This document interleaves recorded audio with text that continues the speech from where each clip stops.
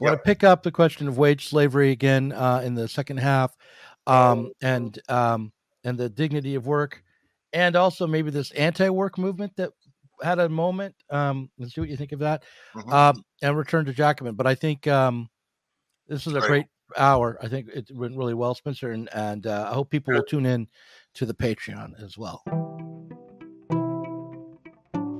The death of God is about the drying up of a horizon of meaning and of a whole form of human life. Where do we stand in the illusion it makes? What kind of space are we invited into? The material relations between people become social relations between things. When we look at toasters, corn, and TVs, we still, to a large extent, live in the interregnum between worlds, if you will, or between paradigms. Not many people in the history of the world have faced that. Diet Soap is a Sublation Media podcast. So Spencer Leonard is here, and we're going to be talking about Compact, the new socially conservative but still left. Is that how they're selling themselves? That they say magazine. I think that they think of it as like a kind of conservative, a project of like conservative welfare statism. You know, like a pro-worker, nationalist, religious, communitarian. You know, so they're really leaning into the anti-woke moment. Right. Yeah. But this idea that if it once you like a while back, Glenn Greenwald got in trouble on Twitter because he said in an interview, which I believe was on Fox, but it may have been for a publication, but he said that Tucker Carlson was a socialist.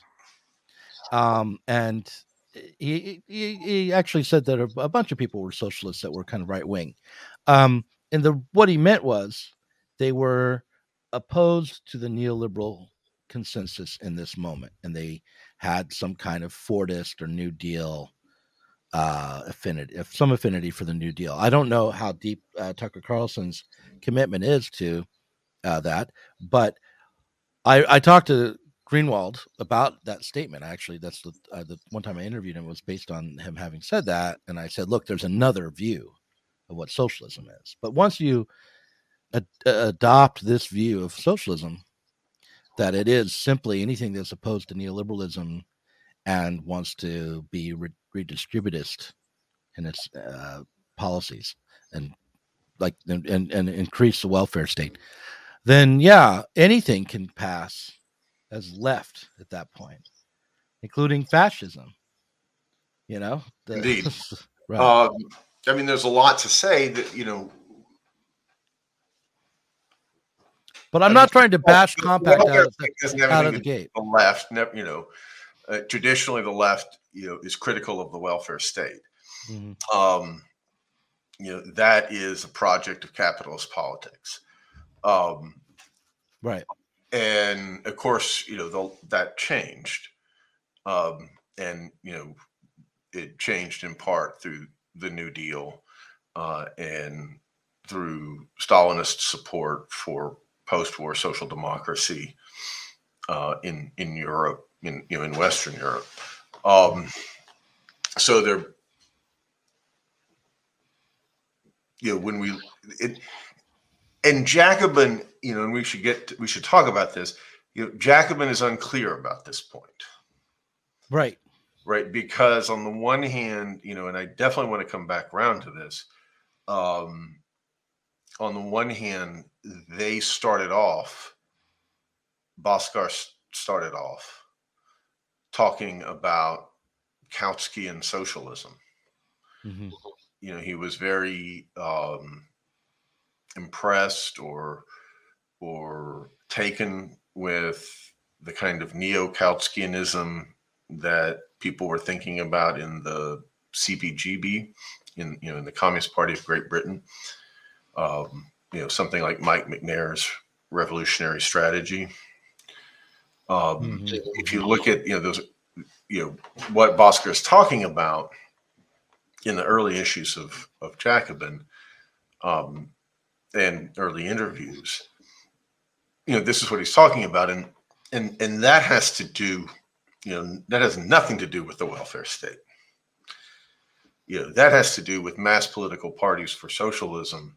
I mean, if by Kautsky what you mean is German social democracy before World War I, right? What you're talking about, or Second International socialism, you're talking about a politics that was prosecuted or developed in civil society, right? That did not administer capitalism, did not advocate for any kind of policy, opposed all policies of the capitalist state. Not one man, not one penny. And but so there's that, and then there's the kind of Ralph Miliband making of peace with the welfare state. Ralph Miliband, and then in living memory, our recently departed comrade Leo Panitch, who was an important advisor, I think, for Bhaskar. Of course, he had got a lot of education in the DSA from people like Joseph Schwartz. And you see this turn in like Our Road to Power, the Vivek Chibber sort of manifesto for Jacobin, which is really, the articulate, sort of theoretical journal of the DSA. And Jacobin is? Jacobin is. Yeah, because there's Jacobin and there's also Catalyst, right, which is their actual theory journal. Right. That's more like if you belong to the DSA and, you're an advanced graduate student and you've got some papers that your professors thought might be publishable, you can throw them into Catalyst. Okay. Sort of quasi-respectable, or, definitely Jacobin is much more political. He deals with current issues and young activists in the DSA, which is what most of the DSA is. They're going to read that. And, so to come back to this Compact article, you and I, of course, are engaged in a common endeavor of launching a new leftist media and publishing enterprise. Right. Including a magazine, which you are the editor-in-chief of. Yeah. Including a magazine, which I'm the editor-in-chief of, Sublation Magazine. And, I can't help but look at something like Compact Magazine, which is also a recently floated publishing venture, and, see myself in a certain funhouse mirror right there. Now, of course, they are conservative. I mean, I think that the bottom line is they're conservative, right? There's a kind of a post-leftism to Edwin Aponte, which is the way he would put it. But the other two of the three leading editors are just frankly conservative. The one who wrote this article on Jacobin is one of those, a frankly conservative founding editor named Sohrab Ahmari. So these people, I guess I would say, yeah, it is similar. You brought up Tucker Carlson. I would say that Tucker Carlson is a kind of, his insights come from, to the extent that he has them, he, like they, and to a degree, like the DSA, though I think the DSA is not really sure about this, they're all at some level anti-neoliberal. Now, just stating it like that, I think the DSA is be perfectly, fine with that. In many ways, DSA people will talk about, they'll use the word neoliberalism almost as if, especially in their more sort of statist aspects, almost as if it's a synonym for capitalism. Yeah, no, that happens all the time. It has for a while.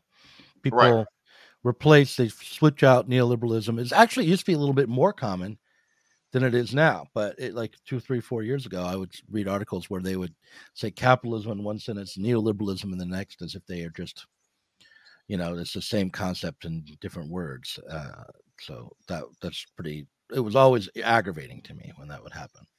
Right. So, just as part of my cultural observance, political observance, I tend to watch, the occasional, at least, opening of Tucker Carlson Tonight. And last night, the whole segment was named "The End of Neoliberalism." And it was a critique of the Republican and the Democratic Party that for being wed to neoliberalism, which he describes as essentially a kind of predatory finance capitalism, dressed up with, wokeness. And of course it's very weak, right? But it's because, this isn't, there's no doubt that they're jumping up and down on the grave of neoliberalism. Right. Right. And, that's the problem. I think Trump, more honestly than Sanders, recognized that, there is going to be a new organization of capitalism. In kind of classic conservative form, he thought, well, we're just going to negotiate this. Right. It's going to be the art of the deal. In that sense, we're going to be conservatives and we're going to muddle through sort of question. I want to point out that like 5-6 years ago, Chris told me this exact same thing. And I kind of thought, well, yeah, that's because Trump is a Philistine and he's a businessman. And I had this sort of reaction to hearing that was like, I think a pretty typical left reaction. It's like, Trump. But now you say the Republicans were going to come in and just want to negotiate this and do the art of the deal. That's like saintly in this moment, because you're a businessman, because businessmen are honest opportunists. Right. They're a lot more civilized than these politicians who want to stretch out the war in Ukraine in order to have some long-term, they think, political advantage from that outcome. I mean, Trump comes in and says, we'll make a deal. But that's like diplomacy. That's like the upside of, that is what capitalism promises that it can be, is that everyone wins. Very bourgeois. Make a deal. Yeah, exactly. Yeah. Trump was a lot more bourgeois than they were willing to grant. Right. I was reading in preparation for our discussion, just looking around in some of the recent issues of Jacobin. The one from when Biden is taking office, like winter 2020, I think it is. And it's the name of the issue was Biden, Our Time. And, they were complaining, they were saying, well, at least we're going to get back into the Kyoto climate accords, right? Because Donald Trump just had a burn it all attitude, burn it all down, commitment to fossil fuels or whatever. I don't even think that they could make that argument. Obviously Donald Trump had an argument about, the environmental crisis. His argument was the more production you get to return to the United States and away from China and India, the cleaner the production will be. That was his environmental program. right? Which isn't wrong. Which isn't wrong. Which is a much more honest confrontation with the limits of capitalism than the idea that we're going to allow some international agreement to deny the aspirations of workers. I mean, Donald Trump's argument was we're going to deny the aspirations of Indian and Chinese workers in favor of American workers. And by the way, that will boost the American economy and that will be better for the Indian and the Chinese in the long run. Right. Because we'll lead the way out of the recession, et cetera. But I don't want to get lost in these details. What I want to say is that Compact Magazine is very similar to Tucker Carlson, right? Because on the one hand, Tucker Carlson is a Christian conservative, very right wing, cannot comprehend bourgeois values, really can't. So he thinks like the Declaration of Independence is an expression of Christianity, right? I mean, he really doesn't get it. And these guys don't get it, right? They are, in favor of traditional values. They're in favor of community, and that's how you can get the workerism in there. Do you know why? Like, how would Tucker Carlson explain the Declaration of Independence in terms of Christianity? I mean, would he explain it in terms of the Reformation? Equal, right? That we know that all men are created equal from the Bible, right? That these are Christian values, right? I mean, there's some truth to that, right? There's some truth. There's some Hegelian truth to that. Right. Like Hegel calls bourgeois society Christian, right? But what he means by that is the Christianity that has gone through the Protestant Reformation, that has gone through the secularization of the Enlightenment into the French Revolution. Right. By that, he means Christianity, right? In other words, But Tucker Carlson will also invite, I'm forgetting his name. Greenwald? No, Chris or Christian Small. Oh, yeah, Chris Small. Yeah, the Amazon organizer. Right? Yeah, I've interviewed him twice. And in the early days. And when I saw him on Tucker Carlson, I thought, oh, my God. And then, first, he was on Tucker Carlson after a big win at the Staten Island warehouse. And I thought, oh my God, Chris has done it. Like he became like when I was a little skeptical of his project, I thought it was going to just get absorbed by the left. But then I saw him on Tucker Carlson recently. Said he hasn't been absorbed by the left. He's actually trying to do something. I know that sounds really cynical about the left, but no, he was great because Tucker was trying to set him up to say something nasty about Alexandria Ocasio-Cortez. Right. He said, well, where was AOC? And Chris Small's response was, well, none of them were there. Right. Right. And I thought that was just great, because he accepted the point that Tucker was making while saying, but that's because she's a capitalist politician. Right. Yeah, that was at least promising as a moment in culture, right? But and people actually on Twitter, blue check mark leftists actually went after Chris Smalls for lending Tucker Carlson leftist credentials or whatever by going on that show. I mean, it's just astounding to me that I mean, so the absurdity of that the gobsmacking character of that of the stupidity of contemporary Democrats on a point like that, that to not even understand that a workers' organization is not just an auxiliary to a political party, right, but is rooted in civil society and in a particular struggle with particular interests at stake, and obviously is not going to subordinate itself to whatever political imperative you think is served by trying to starve Tucker Carlson of oxygen by denying his invitations, right? It's so stupid that it gives scope to Compact Magazine, right? Which is like the anti-woke, pro-labor, but assumes in its anti-wokeness that, the working class is the real constituency for conservatism, right? So it's pro-family, pro-religion, etc. And they can have a field day with Jacobin Magazine today. A magazine that really,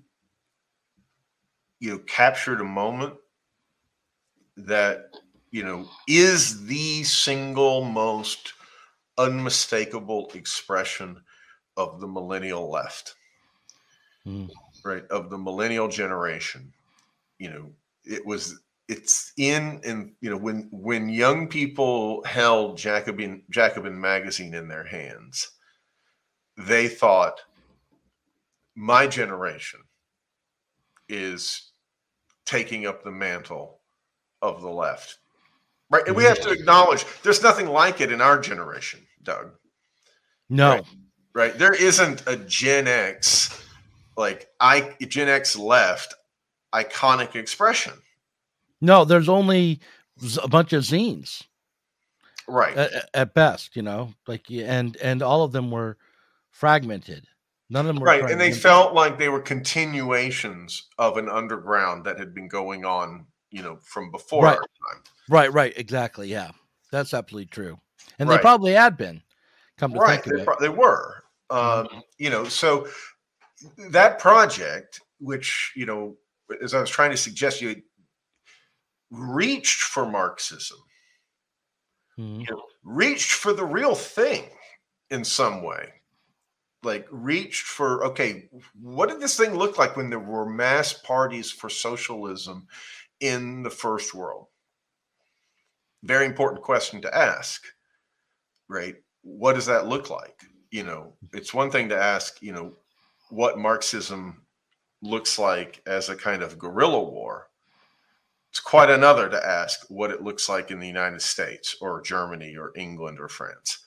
And that's not to disparage, any guerrilla warfare. Guerrilla warfare is completely irrelevant politically. That's not what I'm saying. I'm just saying that as an American leftist, Bhaskar is asking some salient questions early on. Yeah. And the world does need the first world left to ask these questions.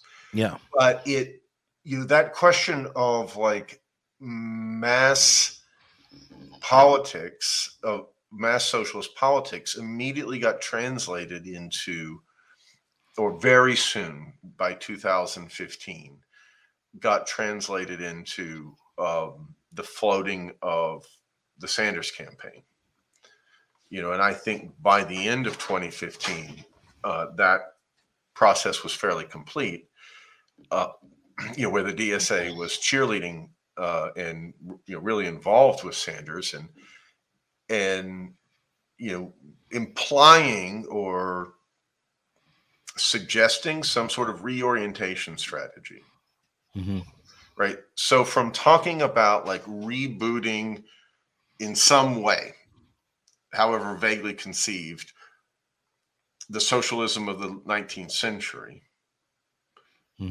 we moved to a rebooting of the realignment strategy of the DSA in the 1960s, which failed. And it was never clear how it wasn't going to fail this time.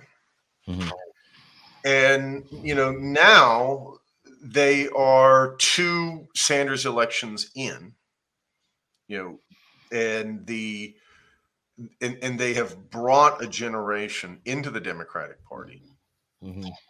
And that party's done nothing. It has accomplished nothing. It has accomplished less than you could have expected Trump to accomplish in terms of infrastructure spending, in terms of, investing in the economy, trying to do something, to address the economic ills that beset the country. And it's fully on board with the war in the Ukraine.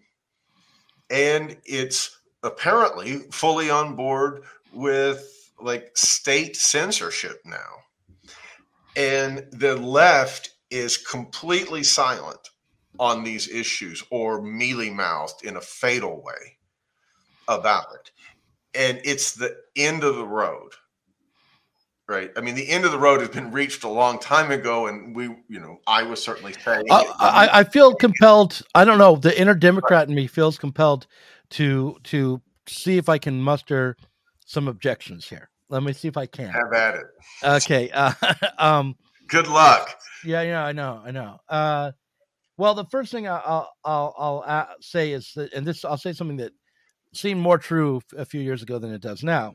But I can understand, I'm sympathetic to the impulse to hold on to a neoliberal order in the face of its crackdown. Because as inequitable and wrought with violence as that neoliberal order was, what it didn't seem to threaten to do is bring all the world powers into direct conflict. It was always the violence was on the periphery, and there was cooperation between the major imperial powers to some degree, and it established a relative peace of a kind, especially after the Cold War, but even before. So the cracking up of the neoliberal order puts big imperial powers into competition with each other more directly, again, for resources, production, militarily, all of it. So that's a frightening prospect, which it goes back to why Trump seems saintly in comparison to what's going on now, but I'm not going to reiterate that too strongly. So I can see the Democratic Party memberships, like the rank and file Democrats, desire to hold on to neoliberalism, and reluctant. So that might account for some of the dragging of their feet as this happens, because it's the crack up is happening. Can I jump in here without disrupting your thought? I don't want to do that. Yeah, go ahead. I mean, there's a lot of reasons why we miss the neoliberal order. There was, broadly speaking, peace in the neoliberal epoch. I mean, there were real problems in the Middle East, for certain. But if we really think about what neoliberalism was, it was a organization of capitalism that was built by the left as we know it in an important way, right? It was a post-racial form of capitalism. It was a post-patriarchal form of capitalism. It substantially cashed out the project of the last meaningful gasp of the left before whatever the millennials were. I don't know about that, because I feel like the neoliberal order really emerged from Friedman and Reagan. Yeah, but those people were anti-racist and anti-patriarchal.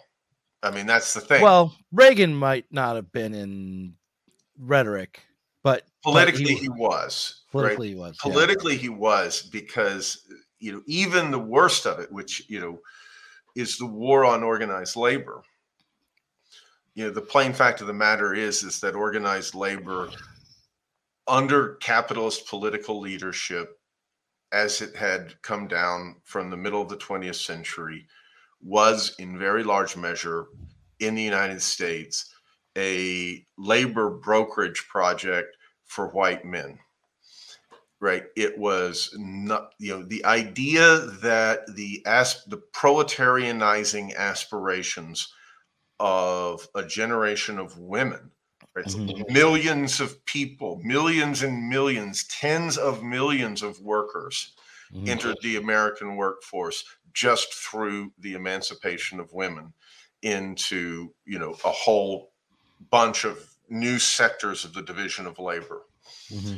And of course, this, many sectors of the division of labor, other than just the most miserable and degraded, are being opened up to racial minorities.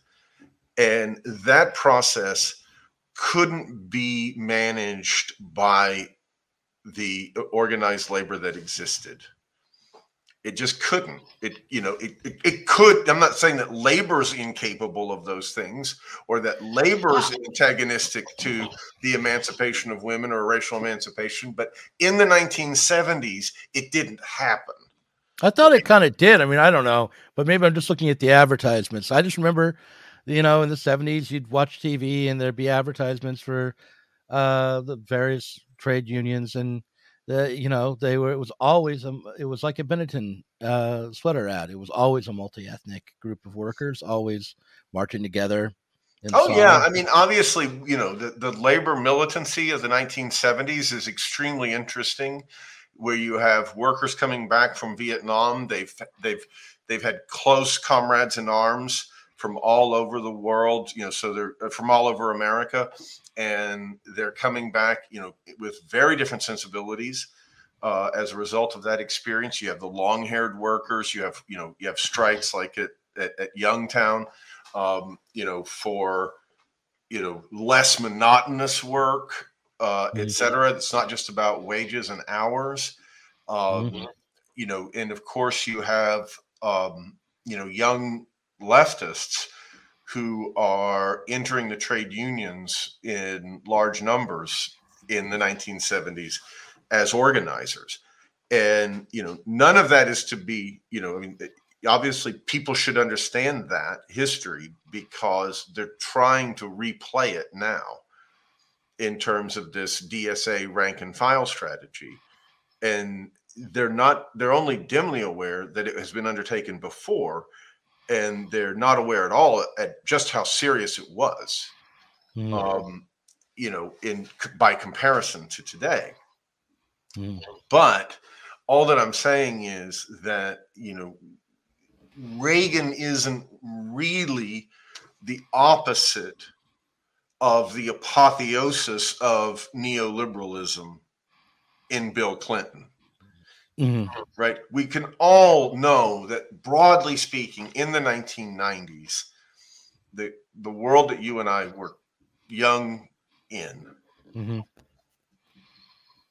society had changed. It had substantially changed. I mean, racism was, I went to school in Virginia. I went to school at a university that, was a white man ruling class playground, segregated, and, it didn't go co-ed or desegregate until the 70s. And by the time I entered it in 1989, I dare say it was just about it was like any campus in America. I mean, I went to college with Jesse Jackson Jr. At UVA. And, the world had really changed. The South had certainly completely changed. That's all that I'm trying to say, is that, neoliberalism was it was a place where, you could broadly expect that people understood arguments about human equality. You could expect that people could at least mouth the reasons why we respected the Bill of Rights, or we were happy to have the Bill of Rights. But that nowadays you can't expect these things, right? Right. Nowadays, well, I mean, I don't know. But in the 80s and 90s, those things were still being contested, but they were being contested differently than now. In the 80s and 90s, the Republicans would be the ones questioning some of the. They would never question racial equality. Never question racial Nobody equality. Questioned. Nobody questioned. No, but they would. But I ever heard. Yeah, but the right to free expression, the right to free speech, was hotly contested throughout the 80s, around things that seem kind of trivial now, like, can you burn the flag? Should you go to prison if you burn the flag? These are the issues that I remember being debated in the 80s under Reagan. Right, and a conservative Supreme Court, handled that, and there was really no more politics about it. Right. They said, yes, you can. Yes, you can burn the flag. And they recited the liberal arguments that have been made for 200 years. And everyone nodded their head, and they're like, oh, yeah, I guess that's right. it wasn't, this is, there's something wrong with these arguments. Right now it's, well, those arguments were made by racist slaveholders. And those arguments are only made by people who want to call other, people, minority groups, bad names. It's just for hate speech. So it wasn't like that really, all I'm trying to say is that, we get nostalgic because it looks like things are worse, and the curious thing is that, I guess what I'm trying to say is that it's easier to explain neoliberalism in terms of the playing out of, yes, a left that had failed, right? That that there's a conservative cashing out of a collapsing left.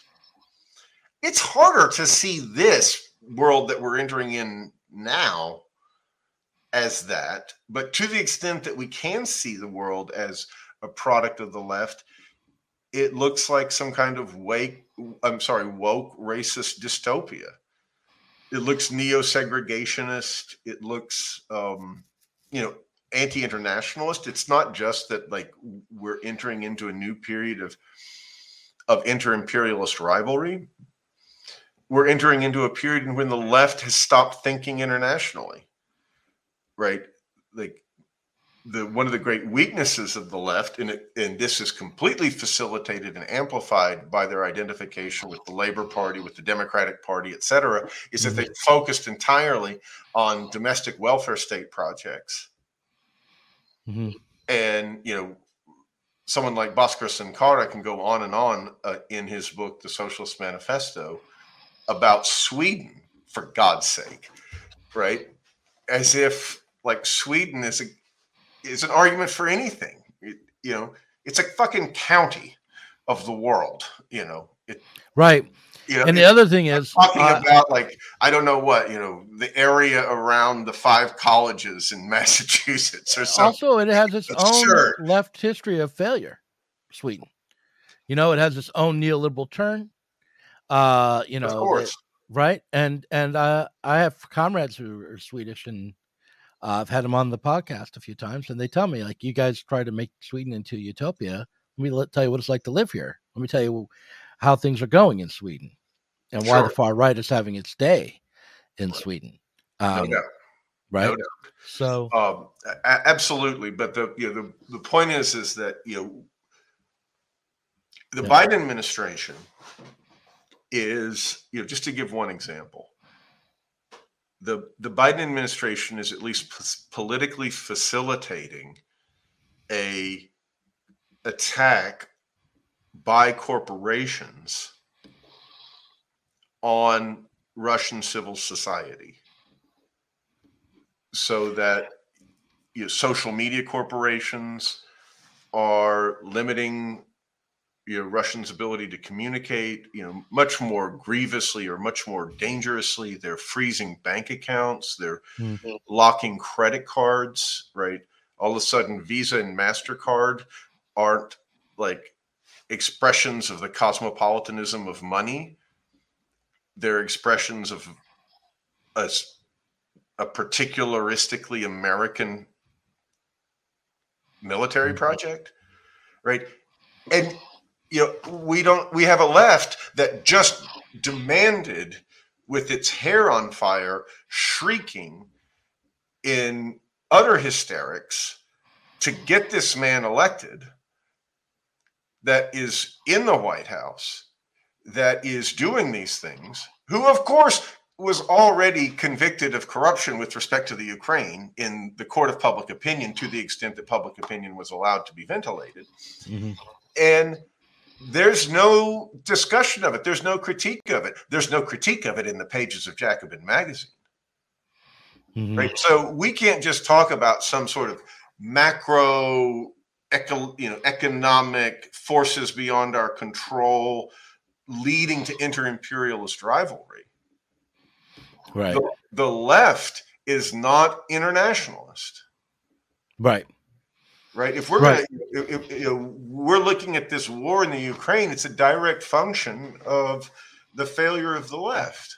Oh, that is absolutely. I mean, look, yeah, that's absolutely true. Well, the way I look at it, It's like people waving Ukrainian flags. like if I It's take like, a not, yeah, as if that's solidarity with Ukrainian people. Sorry, go ahead. yeah, no, right. I mean, at this point, solidarity with Ukrainian people would be marching on Washington, demanding that there would be a peaceful settlement in Ukraine. That would be solidarity with Ukrainian people, I think.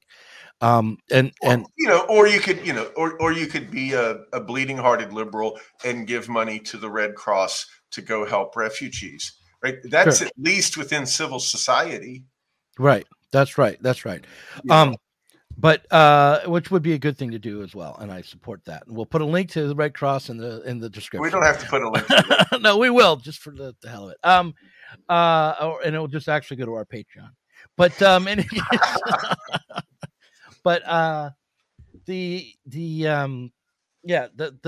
thing I would want to raise is like I don't know how the left could have handled the post Cold War era to change the conditions that we're in now.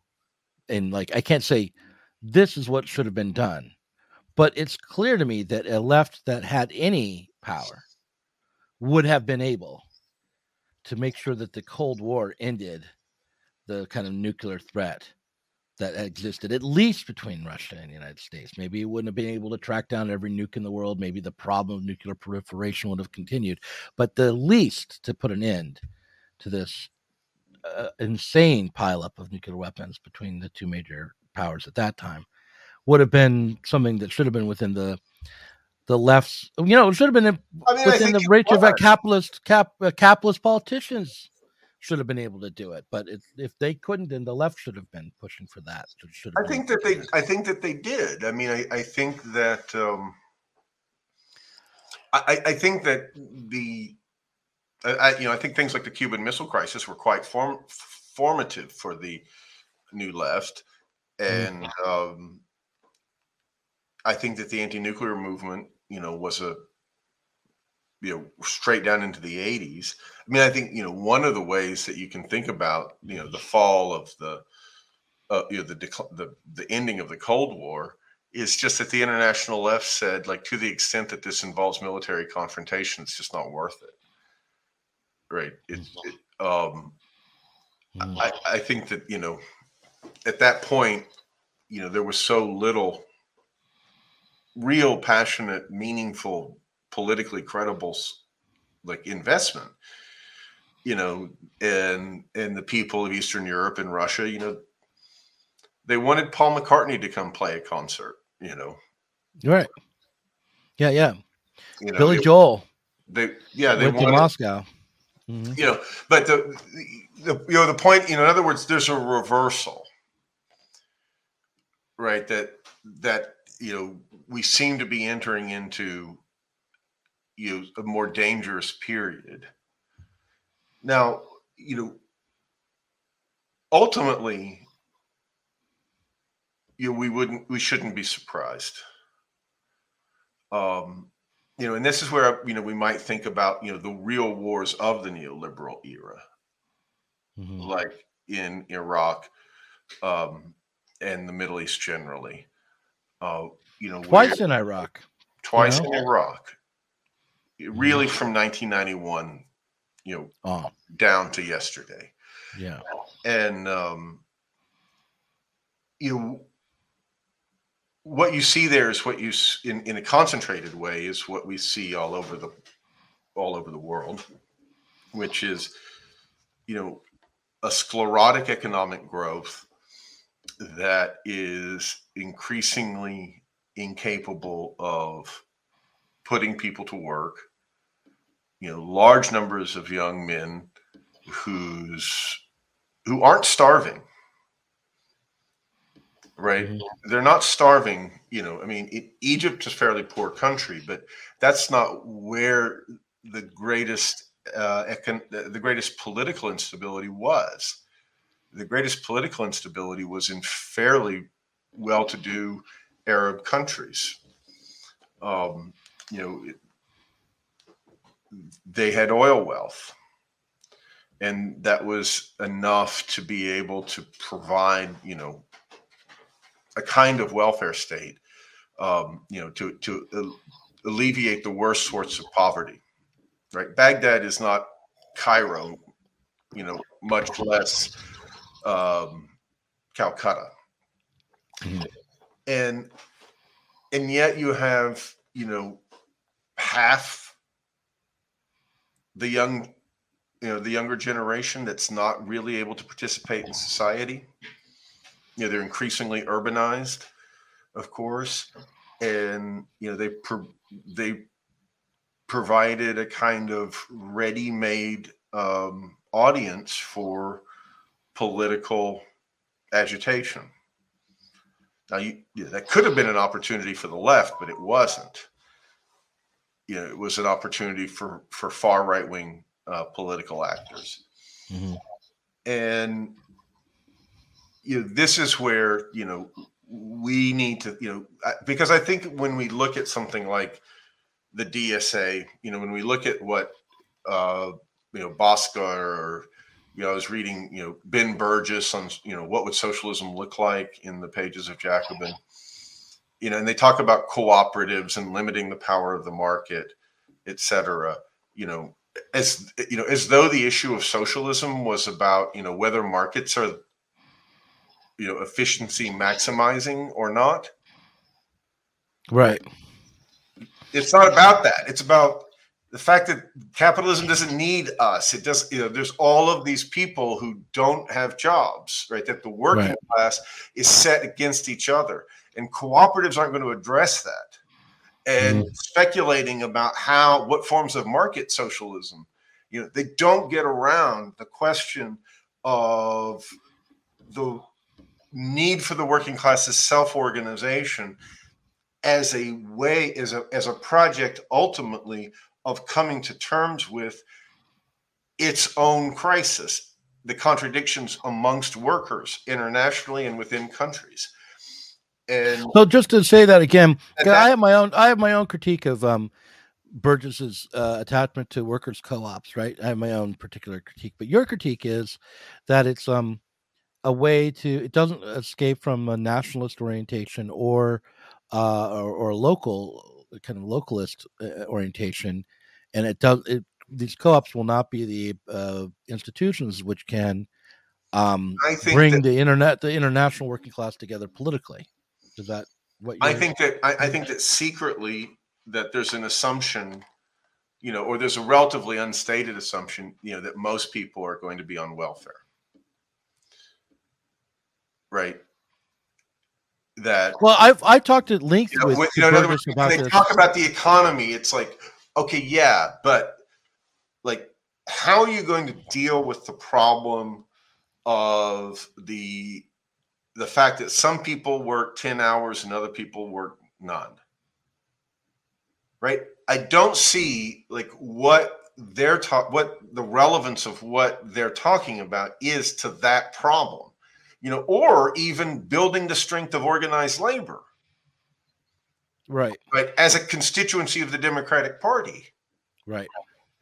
It's just going to look like a racket. You know, it's going to look like a way of keeping the unemployed out, right? Because obviously, organized labor is going to say, if you fire one of us, then the next person you hire is the person that you fired, right? Is, you know, because they're going to be a member of the union, right? Or if you fired them, you have to find a place for them somewhere else in the company. That sort of thing. That's what I mean by it's like a labor brokerage racket, right? But what about all of the vast neighborhoods of unemployed people around that factory, right? To be able to begin to deal with that, you're going to have to start talking about politics. Right, about socialist working class politics, not talking about you know, if you're talking about operating within the Democratic Party, what you're saying is we're going to pension them off, we're going to UBI them, we're going to welfare state them, whatever. And what I'm trying to point out with an example like Iraq, just to be very simplistic, is that doesn't solve the problem. right? The problem is, is then going to be that you have effectively a two-tier caste system of people who work and people who don't. I mean, we already have we already have that, which is why working class people hate people on welfare.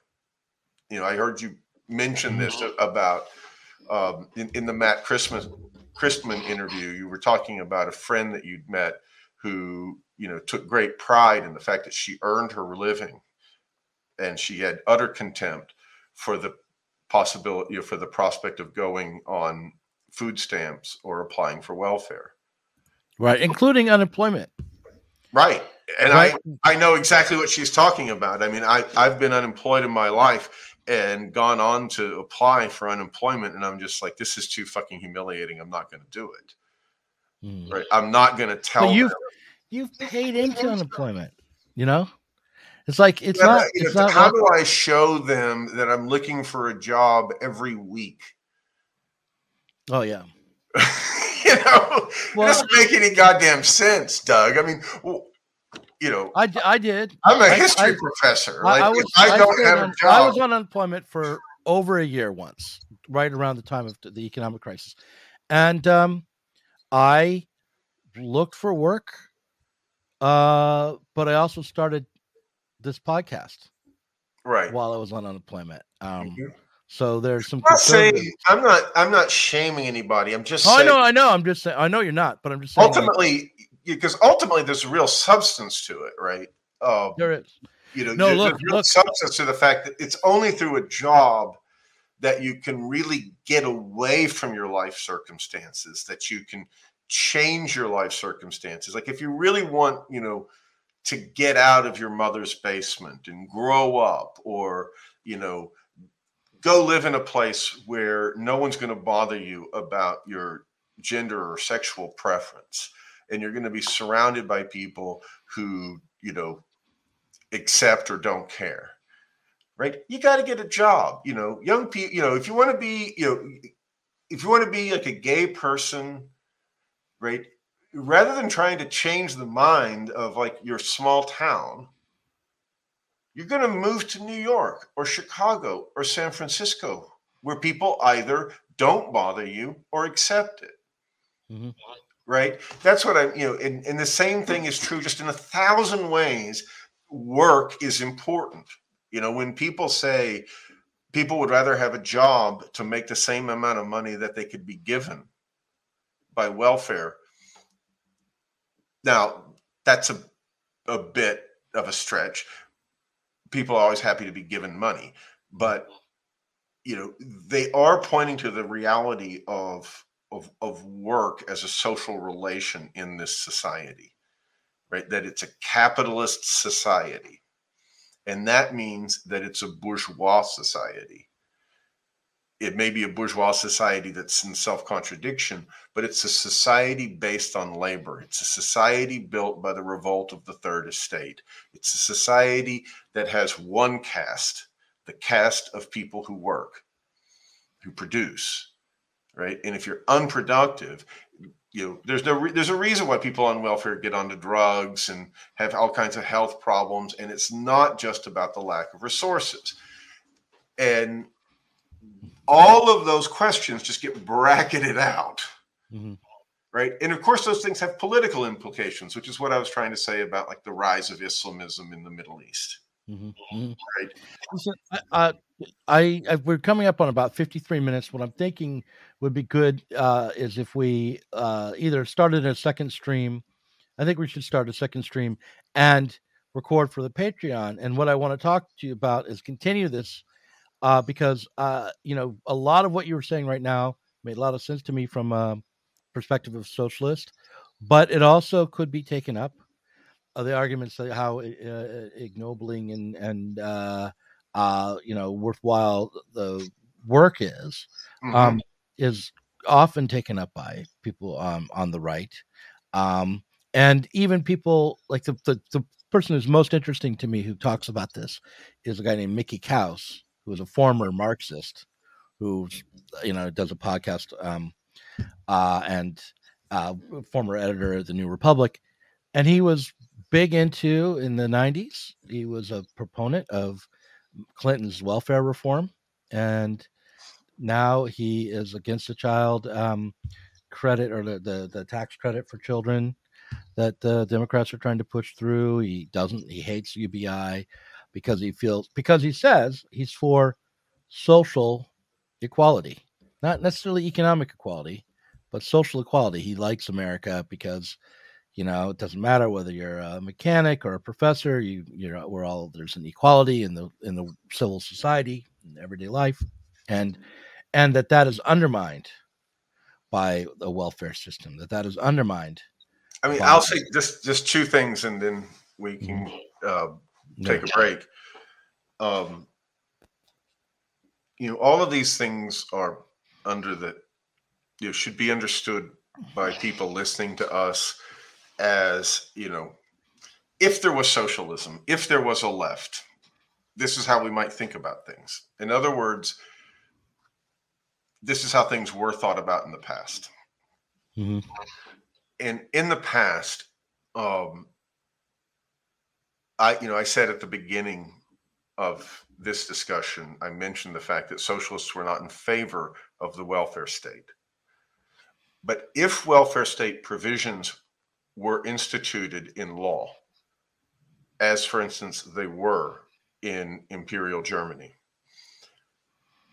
they were opposed to having those benefits withdrawn. Because then what you're doing is you're actually enacting the real problem with welfare in a political level, which is that it makes people dependent upon the state. Right? And we saw a bit of this, for instance, when in effect, really the Democrats said, if you get fired for failing to get a COVID vaccination, you can't go on welfare. Right? That is outrageous. Mm-hmm. Right? Welfare is either available to everyone or it isn't. Right? Now, if not getting unemployment is not, by the way, which is why it's not welfare, but because if you're fired for cause or if you quit, right, then you're not eligible. And by saying you can't get unemployment if you quit because you refuse to be vaccinated, they're saying that's just cause for termination, in which case you can't get unemployment. The American welfare state has real problems, and it's not quite the dole. Yes, I grant you that. And that's why, there's vast numbers of people making semi-fraudulent claims about disability, right? Because they're trying to get on a kind of a permanent welfare, and I'm not here to blame them for that. The other thing that I wanted to say is that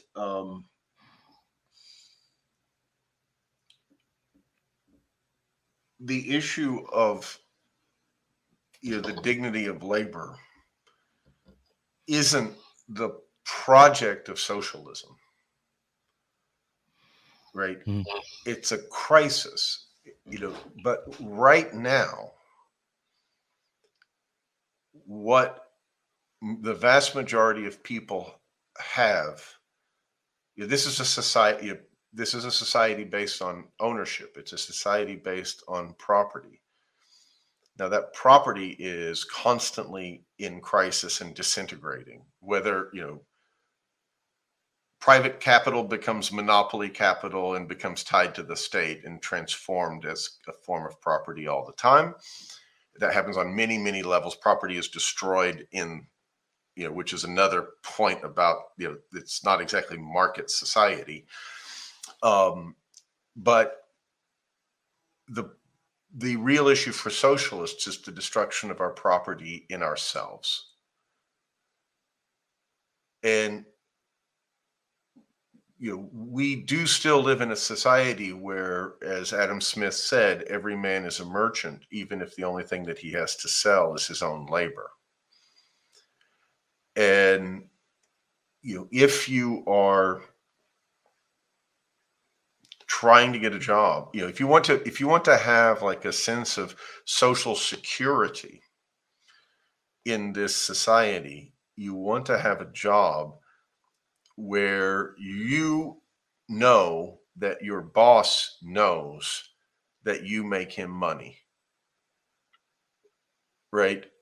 That is the most secure you can be in, assuming that your boss is making money and therefore he's going to stay in business and he's not thinking of firing you because you've made yourself indispensable. Now, that's what I mean by the dignity of labor. I mean, there's a real indignity to being expendable or actually expended. And it's why socialists called labor in capitalism wage slavery, right? Slavery is undignified, obviously, right? It is an ignoble condition in society. And I don't know if that's not PC to say, but it's the fact, right? It's if you are a slave, just as if you were in the bottom of a caste society in India, and somebody says something harsh to you or vicious to you, or spits on you, or says something untoward to your wife or to your children, you don't get to answer. Yeah, right. It's a cringing position. It's a position, right? And what you're saying when you're saying that people are dependent upon the state or potentially dependent upon the state is that you're saying that they're made essentially beggars of the state, right? The whole project of bourgeois society is one of overcoming slavery and being a beggar. I mean, that is Adam Smith's example. Mm-hmm. Right? He says, nobody wants to beg. We don't want to appeal to the goodwill of other people in order to live. Right? We don't want to have to appeal to the goodwill of the baker and the butcher and the brewer. He's not saying the way that Sohrab Ahmadi is suggesting that it's a cold and heartless society. What he's saying is we get to make our friends based on our judgment of their character. We get to choose who we associate with, but we can still live even if nobody likes us and we don't like anybody else, so long as we've got some money and so long as we've paid into society through our labor.